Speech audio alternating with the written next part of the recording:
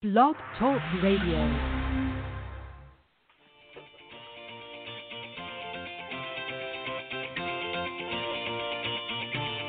Good morning, everyone. Welcome to the Women of Golf Show. I'm Ted Odorico, and joining me is LPGA professional Cindy Miller, and we are your hosts. We're broadcasting live every Tuesday morning from 9 to 10 a.m. Eastern here on the blogtalkradio.com network, bringing you some of the best golfers, teacher professionals, and entrepreneurs helping to elevate women's golf. We're so glad you decided to join us this morning, so grab your coffee and let's get started.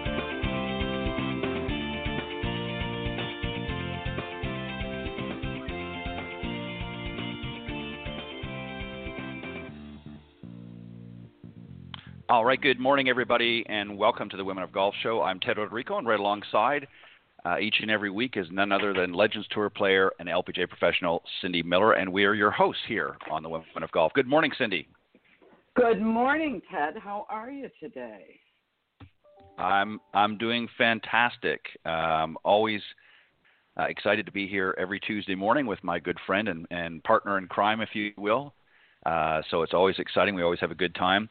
And Cindy, we've got a great show.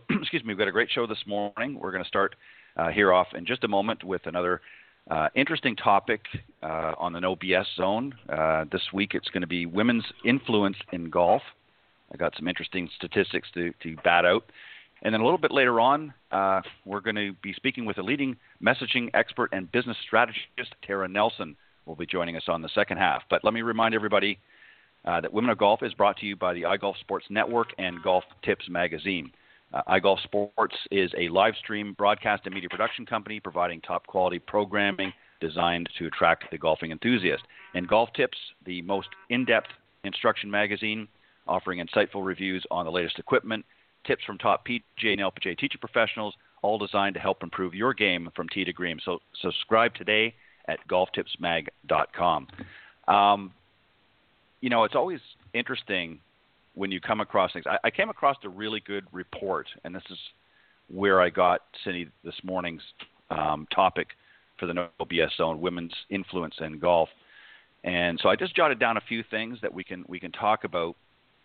And one of the things is women and the game of golf that I want to start off with. And the reason why I chose this specific topic was there was some very interesting, when I was reading this booklet, there was some very interesting stats and very interesting things that came out. And one thing I didn't realize that in golf in general, here in the United States, there's roughly about 90 million people who are actually interested in playing golf.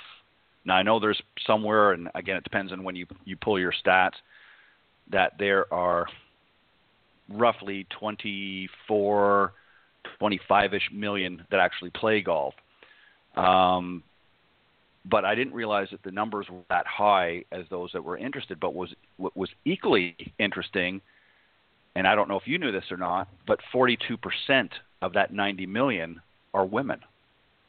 Now, I did not know that. I didn't realize it was that high that are interested in just playing the game. That doesn't mean that, so this is a little bit older report. It's a few years back, so it may have changed here and there. But basically, that stat is going to be relatively accurate. So what that says to me, and perhaps to you as well, is we're almost pushing the 50% threshold of interest in the game by women. And that's a big number. That's a very big number. And really what it says to me is that as an industry, we have to take particular notice to that. And we're going to talk about some of these things here in just a minute. But it tells to me that we need to really narrow our focus in everything from marketing, how we're going to target our golfing community, because it's not just the men anymore, it's the women. And, there's always been women playing. Obviously, we know the founders of the LPGA on a professional level, and we know more and more women are getting into the game. But I don't know as a whole whether a lot of people in the golf industry realize that there's that many women that are truly interested in playing the game, would love to take it up, So that changes, I think, in my perspective, how we approach our marketing and how we factor in, okay, how do we reach out to that 42% and bring more of them in? What are your thoughts on that? I know you teach a lot of women, and I've taught a lot of corporate women in that over the years as well, but I think we could probably do more. But what do you think when you hear a number like that? What does that say to you as a professional, that many people that are interested overall in golf happen to be women? I think it's great. I think that's the biggest majority of people who don't play. I think most men don't care if they look bad. So they might hit, balls once or twice and go play in a scramble, or a charity golf event or a corporate event. But most women would never do that because they don't want to look bad. So I think that the women would be more fearful of just going out to play without having any instruction. So I think it's major opportunity for all of us, that are in the business to help women learn how to play. But I'm not surprised. Are you? No, I'm not surprised at all. And, I think, again, you hit it right on the head. I think for men, we're a little bit more relaxed, a little bit more loose about it. Again, because, I hate to say this, we don't really care. All you have to do is go out in public sometimes and see how some men dress and how they take care of themselves, and you can pretty much tell that they're either not married or they've just decided they've given up on themselves. So women are much more conscious about their appearance. They're much more conscious about how they present themselves in a public forum. So you're exactly spot on when you say that. When men go, they'll hit a couple of balls, they'll go out there, and if they play great, they're happy, and if they don't, well, okay, they'll grumble a little bit, but they'll have a cold drink after on the 19th hole and on to the next one. Where women will be swayed one way or the other. If they don't feel comfortable or competent in what they're doing, they're more apt to stop or get out of a situation that they don't feel comfortable in. So again, you have to approach things very delicately in that particular case. And I don't mean to suggest that that we should treat women like a delicate flower. I don't mean it that way. What I'm saying is they have a different agenda, if you will. They want to go out there, they want to have fun just like everybody else, but they want to be able to present their best person, if you will, or their best them in front of whoever it is they're going to be, whether it's their coach or it's their fellow competitors. So I think we have to be mindful of that. Something else that was interesting, and I want to, obviously because we have limited time this morning, but I wanted to talk about purchasing power. And a lot of people don't realize this, and I'll tie it in why I say this pertaining to golf. So as example, women account for 93% of grocery purchases, 66% of personal computer, 80% of healthcare, and 65% auto purchasing power. That's a big number. Again, big numbers, should I say. So what that says to me, again, is how are we, as an industry, how are we marketing to women? And the answer really is we're not. It's still marketing. No, I don't believe that. Again, I think it depends on. Go ahead. Go ahead. No. Go ahead. When you say marketing, the LPGA Tour, or the LPGA as a whole, they have different silos. The LPGA Tour, the LPGA Teaching Professional, the LPGA Foundation, the LPGA Amateurs, which used to be the EWGA, and the LPGA Women's Network. So needless to say, they get it. And when you see the new ads about Drive On the Golf Channel, you can tell, they're selling to women. Now, Sure. PGA Tour events are not selling to women necessarily, but on one hand, there was a woman that was director of, I don't know what her title was, the corporate sales at the PGA Tour, Donna Fedorowicz, who has since retired. And the PGA at Oak Hill, I was invited to go to this event, and on the PGA Tour, Donna Fedorowicz had women in golf events that sold corporate tents to businesses and entertained women all day. Yes, they are, but not as much as they should, because the main people that are going to buy the sponsorships for a PGA Tour event are men. But that doesn't mean they're leaving us behind. Right, no doubt, and I don't want to suggest that there is no marketing, and I agree and I applaud with what you just said. The LPGA is doing a phenomenal job, for sure, of targeting and reaching out to not only women who are currently in, but women who they want to attract to the game at whatever level it may be, whether it be at a professional level or even at an amateur level. There's no doubt about that. But I think as a whole, I think there is missed opportunities when it comes to, again, what I'm more talking about is purchasing power. Let me throw a few more stats out there just to give you an example.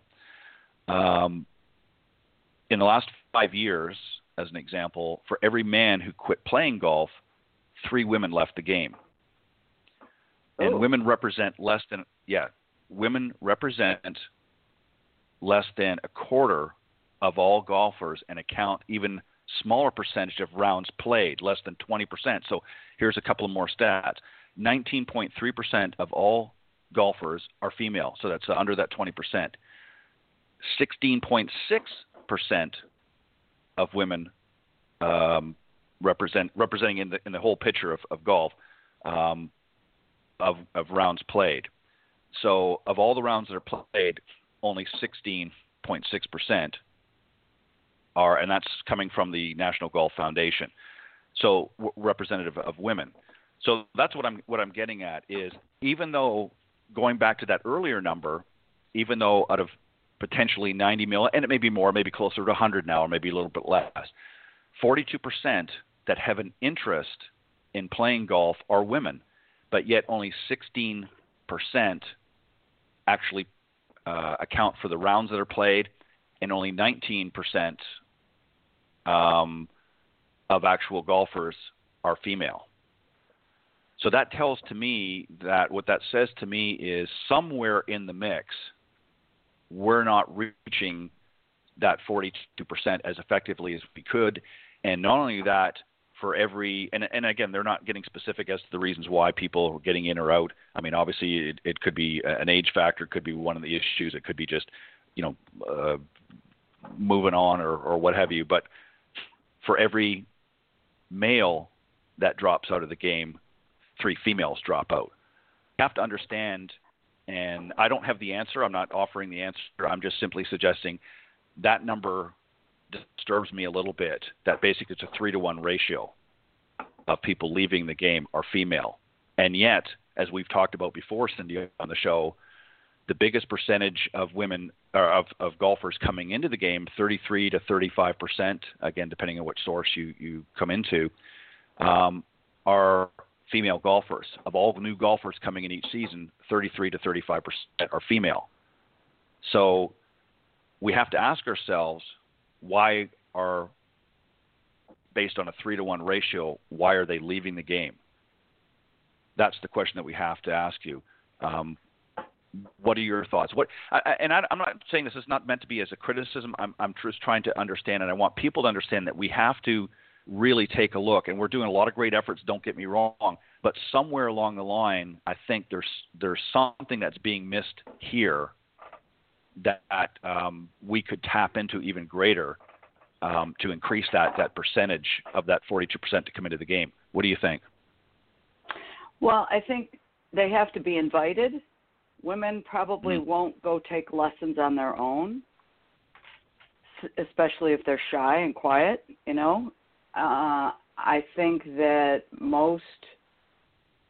again, I created that Learn to Hit It kit because I was at a corporate outing and there were a bunch of young women that were executives, and I said, you really shouldn't go get a massage today. You've got me. I'm here to help you learn how to play golf. I know. I just don't want to have to hire a babysitter after work and have some male chauvinist pig look down my blouse giving me golf lessons. Why don't you teach me how to play golf in my own backyard? I go, okay, great, I will. So I created the course. But again, it's painful. So I think they have to be invited by someone they like, they trust, they know, and then they have to go have a good experience. And so finding out where they can have this good experience, right? And then and make it somewhat easy. It's just difficult to be, to make a tea time on a Sunday at 2:00 at a private club. You can't do that. Where do I go? It's kind of like we're all so busy. We just need to make it easier for them.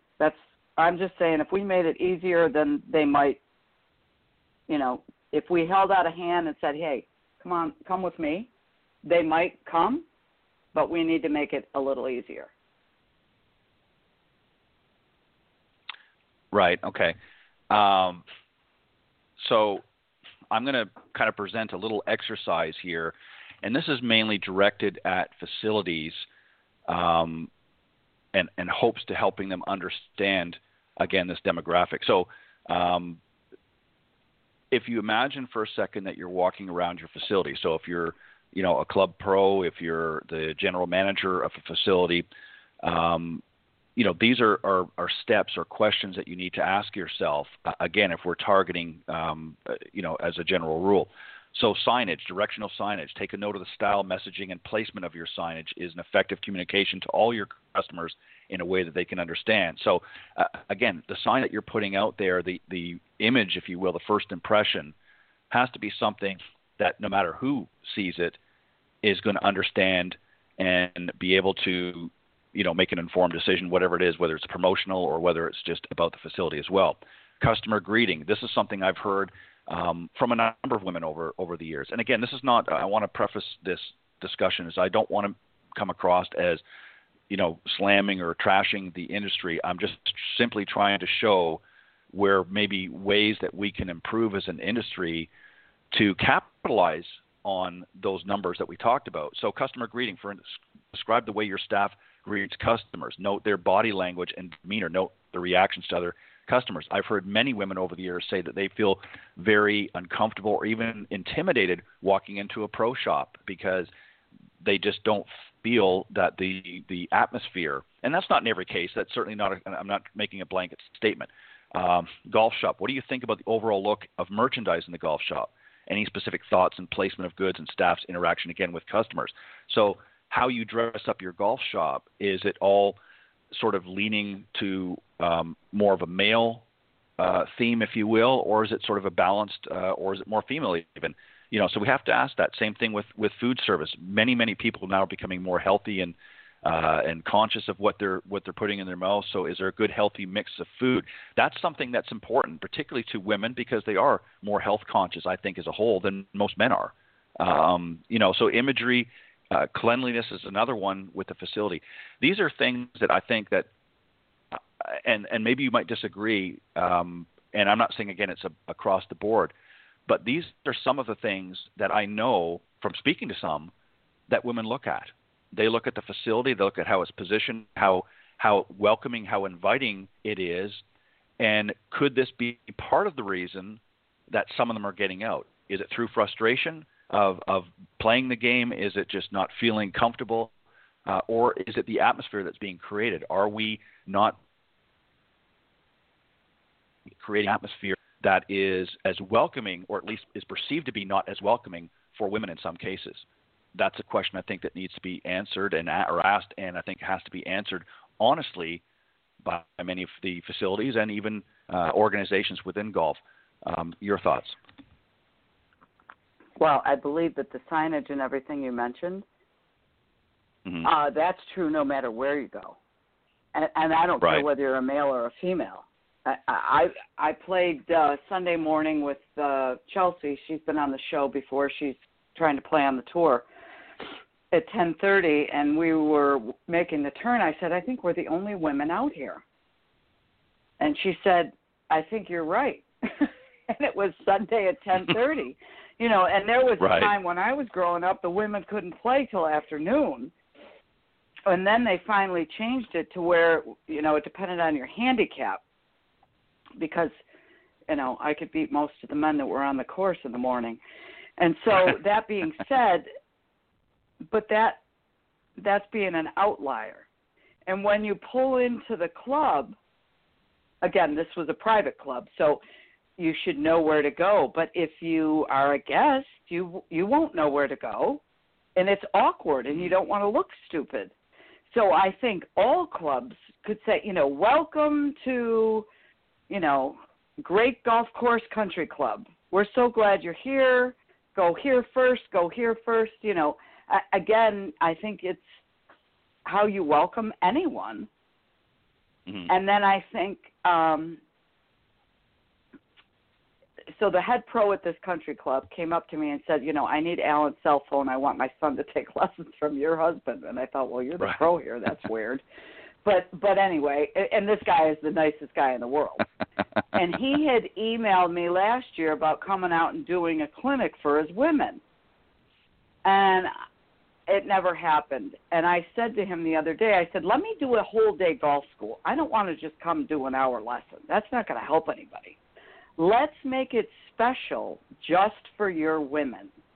Let's do a personality assessment. Let's have breakfast. Let's talk. Let's chip. Let's putt. Let's hit balls. And let's go play 9 holes. Oh, well, then that would show your women that you care. So if there's any male professionals here at a club that doesn't, you know, and you don't have a female golf professional, reach out to me, and I will definitely come over to your club and do that for you, because I think you need to show them that you care and be welcoming, because then they're going to say, oh, this guy cares about us. Instead Right. of being threatened to bring in another professional, you know, if you don't have a woman Mm-hmm. teacher. Now, if you have a woman teacher, you should have her do this. Right. But again, it's welcoming, it's feeling nurtured, it's like you care about me, I'm your customer, and yeah, that's what needs to happen, because it's painful. I mean, it's hard. Yeah, it is. And I just want to mention a couple of other things here as we get ready to wind down.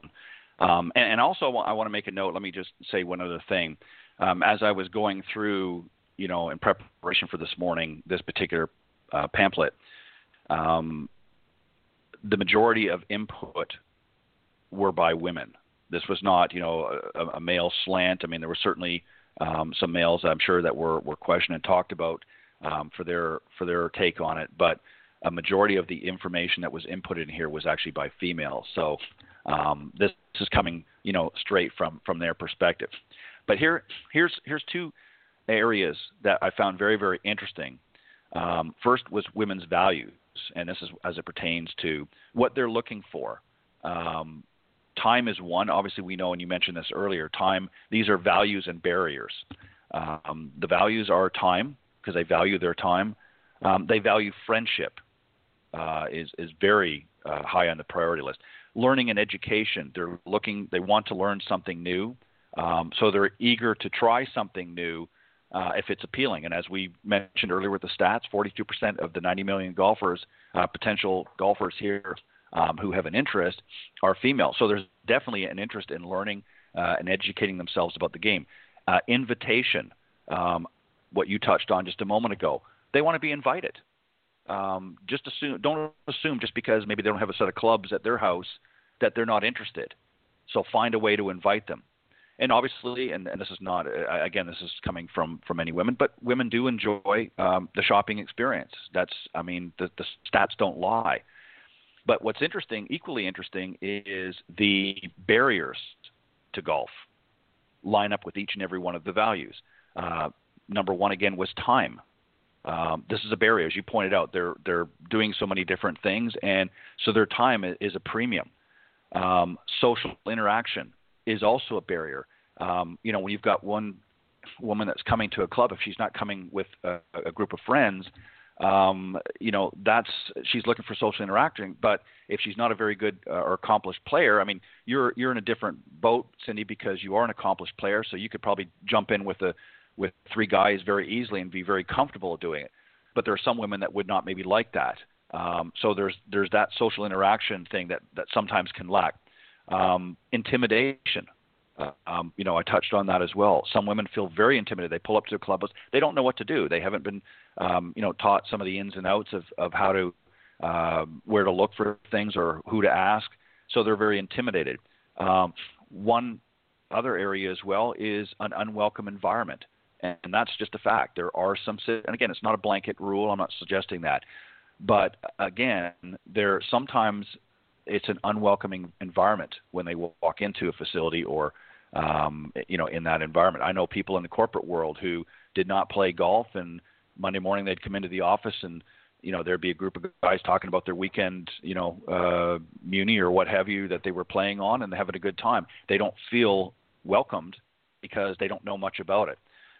And lack of merchandise. A lot of pro shops you go in, not all of them, but a lot of facilities you go in, again, it's sort of a male-dominated or male slant in their merchandise. So they need to be more conscious that a lot of women enjoy, looking good out in the golf course. So we need to offer that for them. And I know there are some around the country that it goes the other way, no doubt about it, but there's a lot that still don't.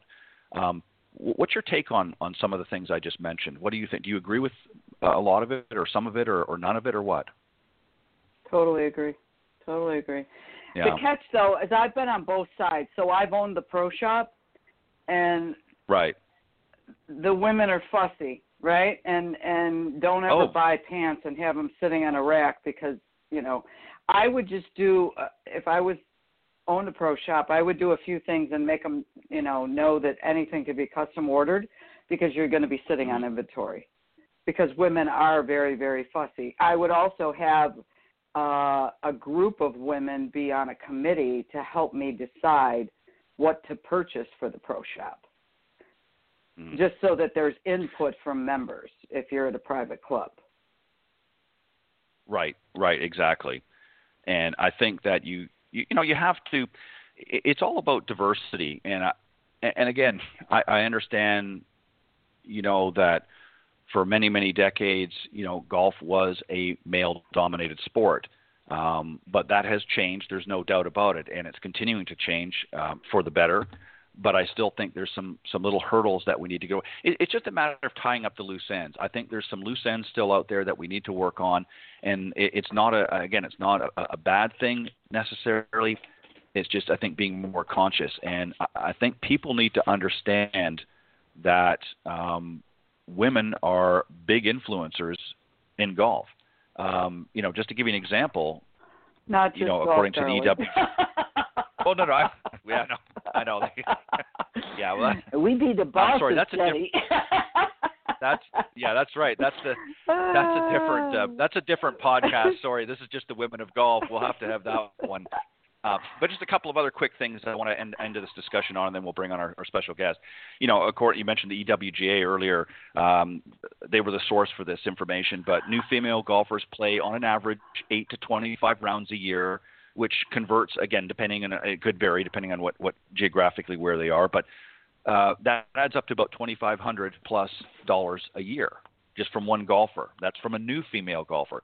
Current female golfers that have played, for a little bit more than, maybe a couple of years, up that game a little bit, and they're playing on average 25+ rounds a year, which turns to just a little under 5,000, so double that again. So there's definitely some purchasing power, and that's just the rounds. That's not talking about what they potentially can spend, in the pro shop or, in the restaurant or even, the bar, what have you. So that's just purely for rounds. So that's you have to look at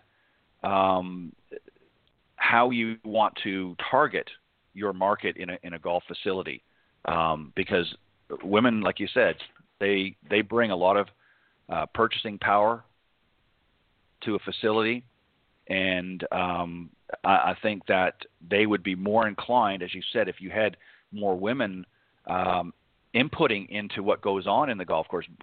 Seek out some of your female members, and by all means, I think have them on a committee or have them on a on a board or what have you, and say, look, we need to do things that are going to be more attractive to our female guests and members, and what can we do, what changes can we make, because you'd be surprised how easy that transition would be. It's just a matter of asking. So women definitely have a major influence in golf, and it's continuing to grow, and we're excited about that, and that's why we're here on the Women of Golf. And speaking of influencers, we're going to talk with our very special guest, Tera Nelson. She is a leading messaging expert and business strategist, and she basically shows entrepreneurs how to brand themselves, capturing their story and building a profitable business. She traded Fortune 500 clients such as Adobe and Amazon in favor of working with small business owners, as her heart lies in inspiring female entrepreneurs to reach their full potential. So, Cindy, let's welcome our very special guest this morning, Tera Nelson. Good morning, my friend. Good morning. How are you? We're doing great. How are you? Good. I'm very good. The sun is shining. It's a good day. Yes, thank goodness. Are you opening up there? Yes, we are officially on green as of Friday, so. Thank God. I know. I haven't been out much, but I'm looking forward to it. I don't know if you listened to the last segment. Yeah, I was listening to probably the second half there. Yep. Okay, so I'm going to put you on the spot. Tell country clubs what they could do to be more welcoming to women. Do you have any ideas? I think country clubs, from the golf aspect, is that what you're thinking? Yes. I think featuring pictures of them, clothing of, like, outfits out there, even having, like, talks with women that would come in and meet, and not just to other women. I think that's a big thing. Like, if you look at, like, the speaking circuit, there's always, like, the token woman, and it's usually led by men. But when do you see lots of women speakers? At a woman's summit. It's not at a man's summit. So bringing in women to speak to men as well, because that's saying this isn't just someone that you can learn from for other women. It's saying everyone can learn from her, and it kind of levels that perception and gives them authority. Great idea. Great idea. Thanks. So tell us exactly what you do. Like, what would you do for someone like me or Ted, or our listeners are a lot of LPGA and PGA professionals who teach golf for a living? What would you do to help someone brand themselves? So the number one thing that I would recommend doing is to get a brand. And a lot of people feel that when you'll say, you need a brand. Oh, I have one. I just got this really cool new logo. Your brand isn't your colors or your logo. Your brand is who you are and the message that you're communicating to people and how you make them feel when you're with them. So the experience they have when they're with you. So defining what that is and getting really clear on what you're doing that's different than everyone else. Like, in this day and age, every market is saturated. Like, how many golf pros are there in your town? How many people could you go take golf lessons from? That's a question. Lots? There's maybe that do what I do, maybe 5. Okay. But there's so golf clubs and pros. Right. So if you're at a golf club, you could just go to their pro. What's going to make them not use just their pro? or even those 5 people, like competing against them, what's going to make someone hire you over them?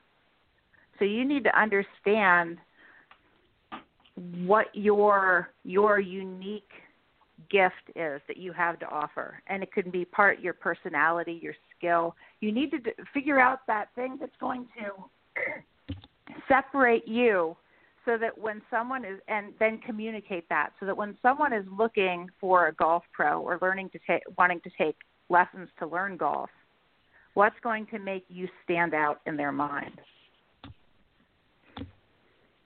And that's the brand. That's your brand. Yep. So let's just say it's word of mouth. Let's just say longevity, people, oh my God, Cindy Miller can really help you, or Ted Odorico can really help you. They're great.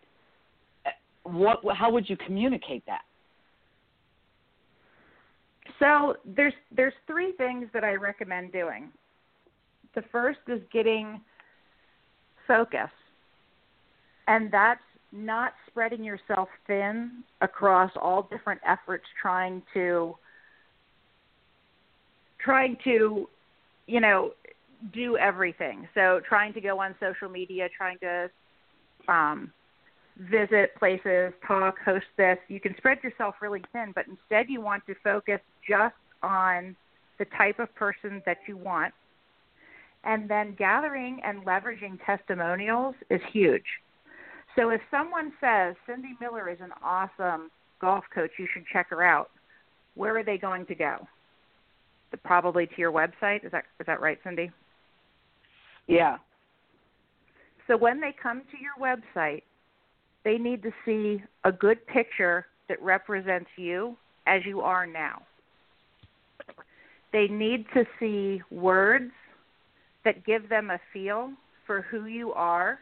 And again, coming back to that, what makes you different. So you don't want to look like every other golf pro out there. You want to authentically differentiate yourself. Because a lot of people, when you say, Cindy, you should brand yourself, they'll hang up from the, and be, okay, so you'll go online, other, pro golfers, what is everybody else doing? That's exactly what you don't want to do, because then you look just like everyone else. Instead, you want to focus in on those things, like maybe you're no nonsense. You're going to take them out there. You're going to make them work.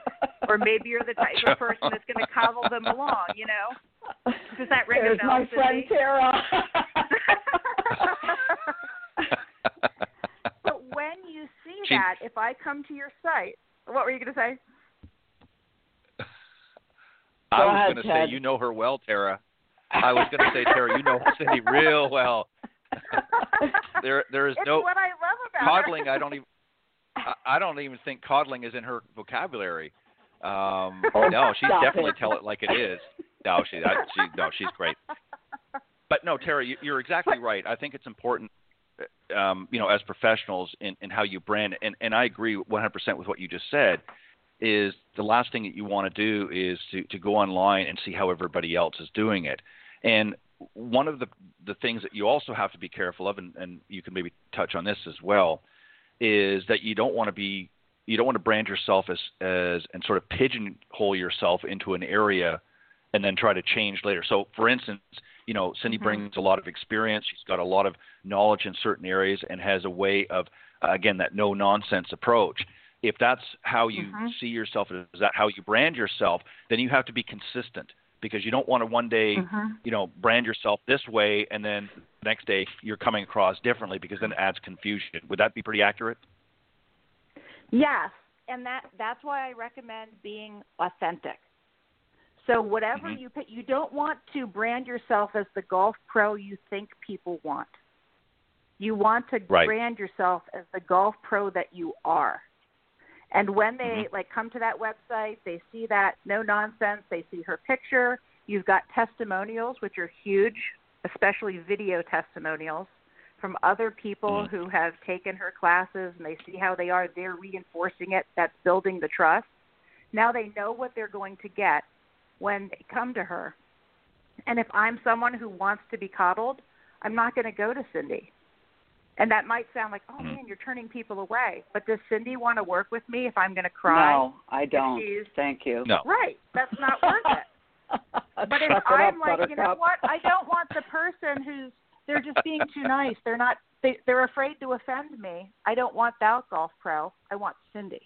You see what I'm saying? So it's repelling or attracting. But also when you've got that authentic brand, no matter what you do, you can pivot where your focus is, but those people that I always say love, I'm a heart person, those people who love you for who you are going to pivot and do whatever else it is that you're doing because it's you they're attracted to, not just whatever it is that you're, marketing at that moment. Does that make sense? Yeah. Perfect sense. Yeah, perfect sense. Yeah. One of the things, Tera, I think that a lot of people make the mistake is not just what you just spoke about, but they don't know how to define themselves. They don't know how they have to sort of look at themselves. They made a very broad stroke and say, I'm a golf professional. I'm this certified, that certified, and so on and so forth. Well, so are 100,000 other people out there. But again, you have to define, you have to understand what your uniqueness is. And the thing is, you also have to be willing to understand that if there's a pool of, and again, I don't know if you heard this part, but if there's a pool of 90 million people in the country that are interested in learning to play golf or taking up golf or being involved in golf, that doesn't mean that all 90 million are going to be receptive to what message you're putting out there. So, everybody's uniquely different. Everybody plays differently. Everybody has different ways of interacting. And you're right. You have to be yourself. And when you're yourself, you're going to attract a certain element. And there's going to be some that are going to be repelled. I don't want to work somebody. I want somebody that's going to hold my hand, around the golf course. I don't want somebody who's going to tell me that, hey, that didn't sit well or that kind of stunk. So you have to understand that and be willing to accept that you're not going to be everything to everybody. Is basically what I'm saying. Is that pretty much the message? Yep. Yes. And when you touched on something that was a sore spot for me for a long time, and that was that you have all these certifications, you've done all these amazing things, but so has everyone else. One of the things that I believed when my very first business, I was a photography business, and I had a 4-year degree. I was really good. I'd won all these awards. I was amazing at what I did, and I felt that because I was good, my work would speak for itself. And what I found to be true is that I had to be the best spokesperson for my work. And so do your listeners, because your work doesn't speak for itself. Those certifications, as much as they mean something to us, they don't mean that to everyone else, because it's, a dime a dozen when you're starting to just look at all the different golf pros that you might work with. So instead, that's where that comes in, where you have to have your brand, what you're offering, what you're doing differently, and standing out against all of them. So everybody's got that. What do you have that they don't have? Nobody has your story. Nobody has why you're playing golf. Nobody has the same why you are teaching people or what your goal for them is. All of those things are what's going to set you apart from those, hundreds of thousands of other golf pros. Right, exactly. So what do you do, Tera, in a case where your work, as you mentioned, isn't speaking for itself? What are some of the steps? So obviously the first thing, you want to identify who your authentic self is, and you want to project that image. But what are some of the steps? Where do we go? What do we do from that? Once we understand who we are and how we're going to present ourselves, then what's the steps that follow from that point? So when I work with clients, I go through a methodology that I call unseen to irresistible. And it's 3 steps: focus, capture, and develop. So that first step we've discussed about, which is focusing on what you said, who you are, what you do, why you do it. But the next step is capturing that. You want to be able to now that you know what that is, to communicate that in a way that other people realize it. So the visuals that you have posted on your social media, on your website, have to be in alignment with that focus. The words that you tell, the copy that you're using, the stories, and you need to consistently put that out there. So when you're always coming back to what that focus is, when all of your pictures represent that, when all of your words, all of your posts online all have like that golden thread of your brand through it, over time that builds a longer story so that people can consistently see that. And then the last step is developing, and that's where you want to develop trust. So that comes from showing up consistently, getting those testimonials, having your finger on the pulse of who your ideal client is and what they want, and forming that relationship with them. Because one of the big mistakes that people make when you hear, make a brand or build a personal brand is that when it really comes down to it, no one cares about your personal brand. No one cares that, you like succulents or you drink coffee every morning or, you wear pink pants. What they really care is what you can do for them. So all of that brand has to both represent you, but really the underlying theme there is who that client is and what you're offering them from that unique perspective. Very interesting. I couldn't agree more. And I think one of the mistakes, and not just in golf, but in everything, is that sometimes we fall into the trap of putting everybody, and I'm referring to clients, in the same box. In other words, we assume that they all want the same thing. And I think that's one of the dangers that we fall into, is we assume that everybody can be taught the same way on the lesson tee or out on the golf course, and that's just not the case. And I think, as an industry, we've been finding that out over the last, decade or so, that everybody is unique and different, and we have to have different approaches. And what might work for you, let's say, Tera, may not work for somebody else. And you have to be conscious of that and pay attention to that. So some great points. Thank you for that. Cindy, go ahead. You're welcome. So when you say focus, do you mean how you communicate? So I'm not sure what you mean by focus. So let's say, social media. How are you going to build your business, or focus on exactly what it is you want to repel or attract? It's focusing. Tell me more about focus. So if you think about a camera, when you bring a picture into focus, it gets sharp and really clear. And that's what you're trying to do with your business and who you are as a golf pro. You want to be really clear as to what type of clients you want to work with, what it is that you do different than other people. Ted was saying different people learn different ways. Maybe you want to specialize in a certain type of training.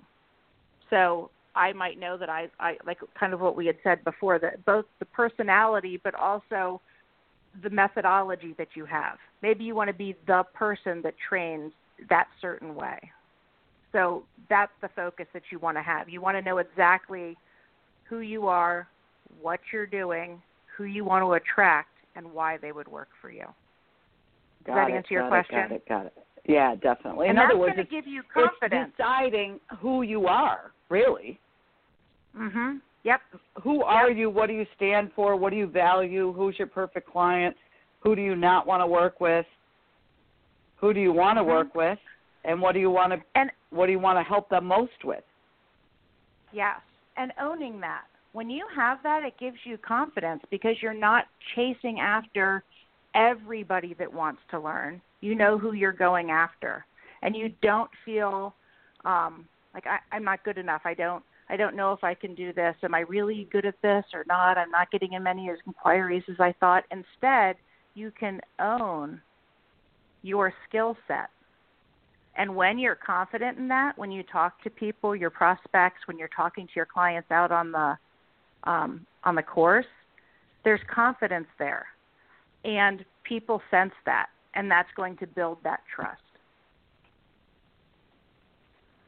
And the discernment, whether or not this is right or wrong. I got to tell you that this lockdown has been a total blessing.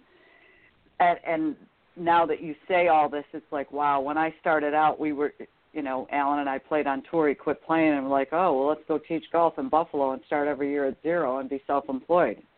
And at that point, you take anybody. And now, it's like, I'm tired. And if you're going to whine, again, we have a mutual friend, Ted, named Pat Quinn, who teaches people how to communicate what they do. And I help people that want to get better, get better. If you want to whine about why you're not better, I'm not your coach. If you really want to get better, I can help you. So I don't care how old you are, what you do for a living, how much money you have, how good you are, how bad you are. If you really want to get better, I can help. And so it's like, wow. That is such freedom. That's your focus. And you're the person that can do it. Because when they want to get better, that's inspiring to you. Yes. So that's such a blessing. So awesome. Now you now you need to capture that. You need to have your pictures represent that. You need to have the copy on your website, on the posts that you're posting on social media. All of those things need to point back to that. Got it. Whereas other people are more scientific, like when I do coaching, I'm a certified behavior analyst, so I do DISC assessments. And a D is driven control freak, an I is influencing people person, an S is steady, and a C is conscientious analytical. Why are we both laughing at me? But it doesn't. So when I teach a high S person, I have to adapt my behavior and talk more quietly. Right. So I don't scare them, right? But it doesn't mean I can't help them, but I have to be aware of who I'm. Again, it's not about me. It's about them. You've got to help them. Anyway. But if I think it also the type of people that go ahead, Ted, sorry. No, please finish your thought, then I'll interject. Go ahead.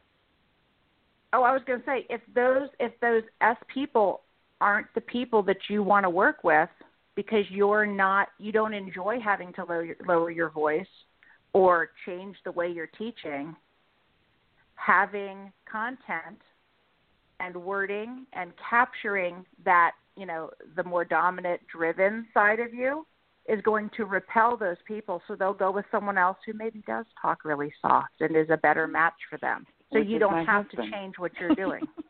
Well, there you go. Right. And I don't mind. I don't care what your behavior style is. I will adapt because that's my job.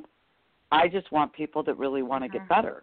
And I will turn the light on. And that's what excites you. Oh, my God. Yeah. Because you're a good coach. That's why you're adapting. Yeah. Well, you have to. Yeah, and right. And all I was going to say is, you have to. You hit it right on the head, Tera. Is you have to define the types of students that you want to work with, and it's not a matter of demographics or anything of that nature. What it is essentially, we all have different personalities, and some personality styles and types are going to clash with one another. And Cindy, you've raised this issue many, many times in the past. You want students to seek you out. You want them to look at your information, what you bring to the table, to decide whether or not you're going to be a good fit for them. When you go out to a store, you don't just grab the first thing off the rack and say, well, okay, is this my size? Great, I'm going to walk out. You try it on, you look at it, you find out if it's going to be a good fit for you, not just physically fit, but does it suit you, the style that you want to project? And it's the same thing with a coach. You want to work, or a teacher professional, you want to work with somebody that best represents your personality as well. Is it somebody you can communicate good with? Is it somebody that understands and, more importantly, listens to your concerns? And because that's one thing too that has been a big issue, and that's not just in golf; it's in everything. Is, again, people try to put everybody in that same box. So what they do is, when this new student comes in or what have you, they try to teach them to their methodology, which may not be suitable for that particular student. So you really have to understand what does the student want. And Cindy, the best question you always ask is why? Why are you there? Why do you want to play golf? And I think once you understand that, then it makes it easier to accommodate. But for me as an example, I don't teach juniors. That's just not my forte. Could I do it? I'm sure I could, but it's just not an area that I'm as comfortable teaching as corporate types. So I've found my niche, if you will, and that's what I focus on. So I'm not everything to everybody, but the people that I do work with know they're going to get the best out of me. So like you said very early on, Tara, in the conversation is sometimes we spread ourselves too thin and trying to do everything for everybody. Right. Yep. And that's a mistake. And I think that's where a lot of people fall into that trap. Is that accurate, you think? Yes. And when you start to have the realization of I don't want to be everything to everybody and I want to brand myself, it's very hard to see what your own, I call your innate intelligence is. What is it that you're doing different? It's like it's written on a card that's stuck to your forehead and everybody else can see it, but you can't. Right. God, that's awesome. To meet other people. You need other people to read that for you. So what you need to do is find those clients that you've had that you loved working with that had great results from you and ask them, why did you hire me? What did you enjoy? Why did it work? You know what? And not just, I have to tell you this. Okay. Yeah, I have to tell you this. So I've been working with Pete and Pat for 3 years, right? And it's like I'm driving myself crazy because there isn't anybody that tries harder than me, right?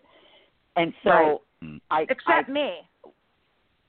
Well, I don't know. We could have a little contest. So that being said, there's a couple from Harrisburg, Pennsylvania that I played with the wife in a Pro-Am a long time ago. Right after I was on the big break, they thought I was a television golf celebrity. They didn't know I was just Cindy from Silver Creek. And we won this Pro-Am, and the wife won $750 worth of stuff, and I got like a handshake. And so, long story short, they come to boot camp every year. Well, the wife is a high I, and I keep saying she doesn't really care about getting better. And the husband is such a C. I mean, such a high C, analytical. Everything's written out. He takes forever to play. He stands over the ball for 20 minutes, and then he misses it. And so after I've known him long enough now, this is like 15 years, and I finally like, Denny, hit the ball, right? And so I said to them, why do you keep coming? Do you just want to hang out with Alan and I? And he says, you know why? Because I know you really want to help me, and you give me the truth, and you're not doing it for the money. I go, there you go. That's beautiful. That's it. Yeah. So even if I beat him up. Testimonial of him saying that. There's your testimonial. That's So that's exactly. Yeah. I'm sorry, we all keep interrupting each other. We're all excited about this. That's it. Well, it's a very interesting and we topic. Gotta go. Tara. Yeah, we got to go. That's the sad part. We got to go. Tara, we're going to have you back for sure because I think there's a lot more that we can touch on, and I think a lot of our listeners, as Cindy mentioned, are not only just the general public, but also many in our profession who could certainly learn from what it is that you're presenting here this morning. So we appreciate you coming on. Very quickly, if folks want to reach out to you, I know you also do photography as well, so you're welcome to plug that a little bit if you'd like. But where's the best way if people want to reach out to you and contact you? And maybe continue this discussion in a more private setting, what's the best way to do that? Sure. They can reach me on my website at unseentoirresistible.com. And I actually put together a little gift for your listeners. It's when I work with clients, we create what we call a brand blueprint. And I have a mini brand blueprint that takes them through one step of each of the focus, capture, and develop process that they can download today and start putting to work to build their own brand. And that's at unseentoirresistible.com/women of golf. Wow, thank you. Very good. You're welcome. Thank you. Yes, My very pleasure. much. We like that very, I'm very so much. glad you did this. Oh, me too. It's wonderful. I get all excited listening to different industries and, you know, your challenges and your wins. I'm really happy for you, Cindy, and how far you've come and hearing what you said in that testimonial. It just gives me goosebumps. It's wonderful. Fantastic. Well, thank you so much. My pleasure. Yeah, Tara, thank you very much for joining Cindy and I this morning, and we will definitely have you back and continue this conversation. But stay safe, get out there, and have fun. Enjoy the day. Thanks. You too, Ted. Take care. All right. Bye-bye.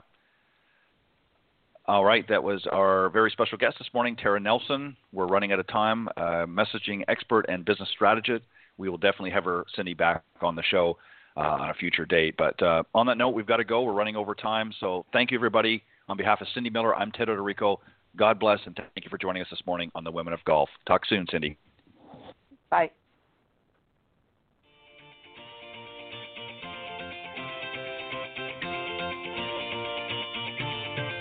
Thanks for listening this morning to the Women of Golf Show. Tune in live each week by visiting blogtalkradio.com/Women of Golf or on any of these social media platforms: iTunes, Stitcher, TuneIn, CastBox, TalkStream Live, and of course Spotify. If you can't join us live, check out our on-demand section for previously aired broadcasts. To get updates for future shows and upcoming guests, you can follow us on Facebook at Women of Golf. You can also follow me on Twitter at Ted and Buck CEO and Cindy at Cindy Miller Golf. Please remember to join us next week on the Women of Golf Show. See you next time. This has been a production of the iGolf Sports Network.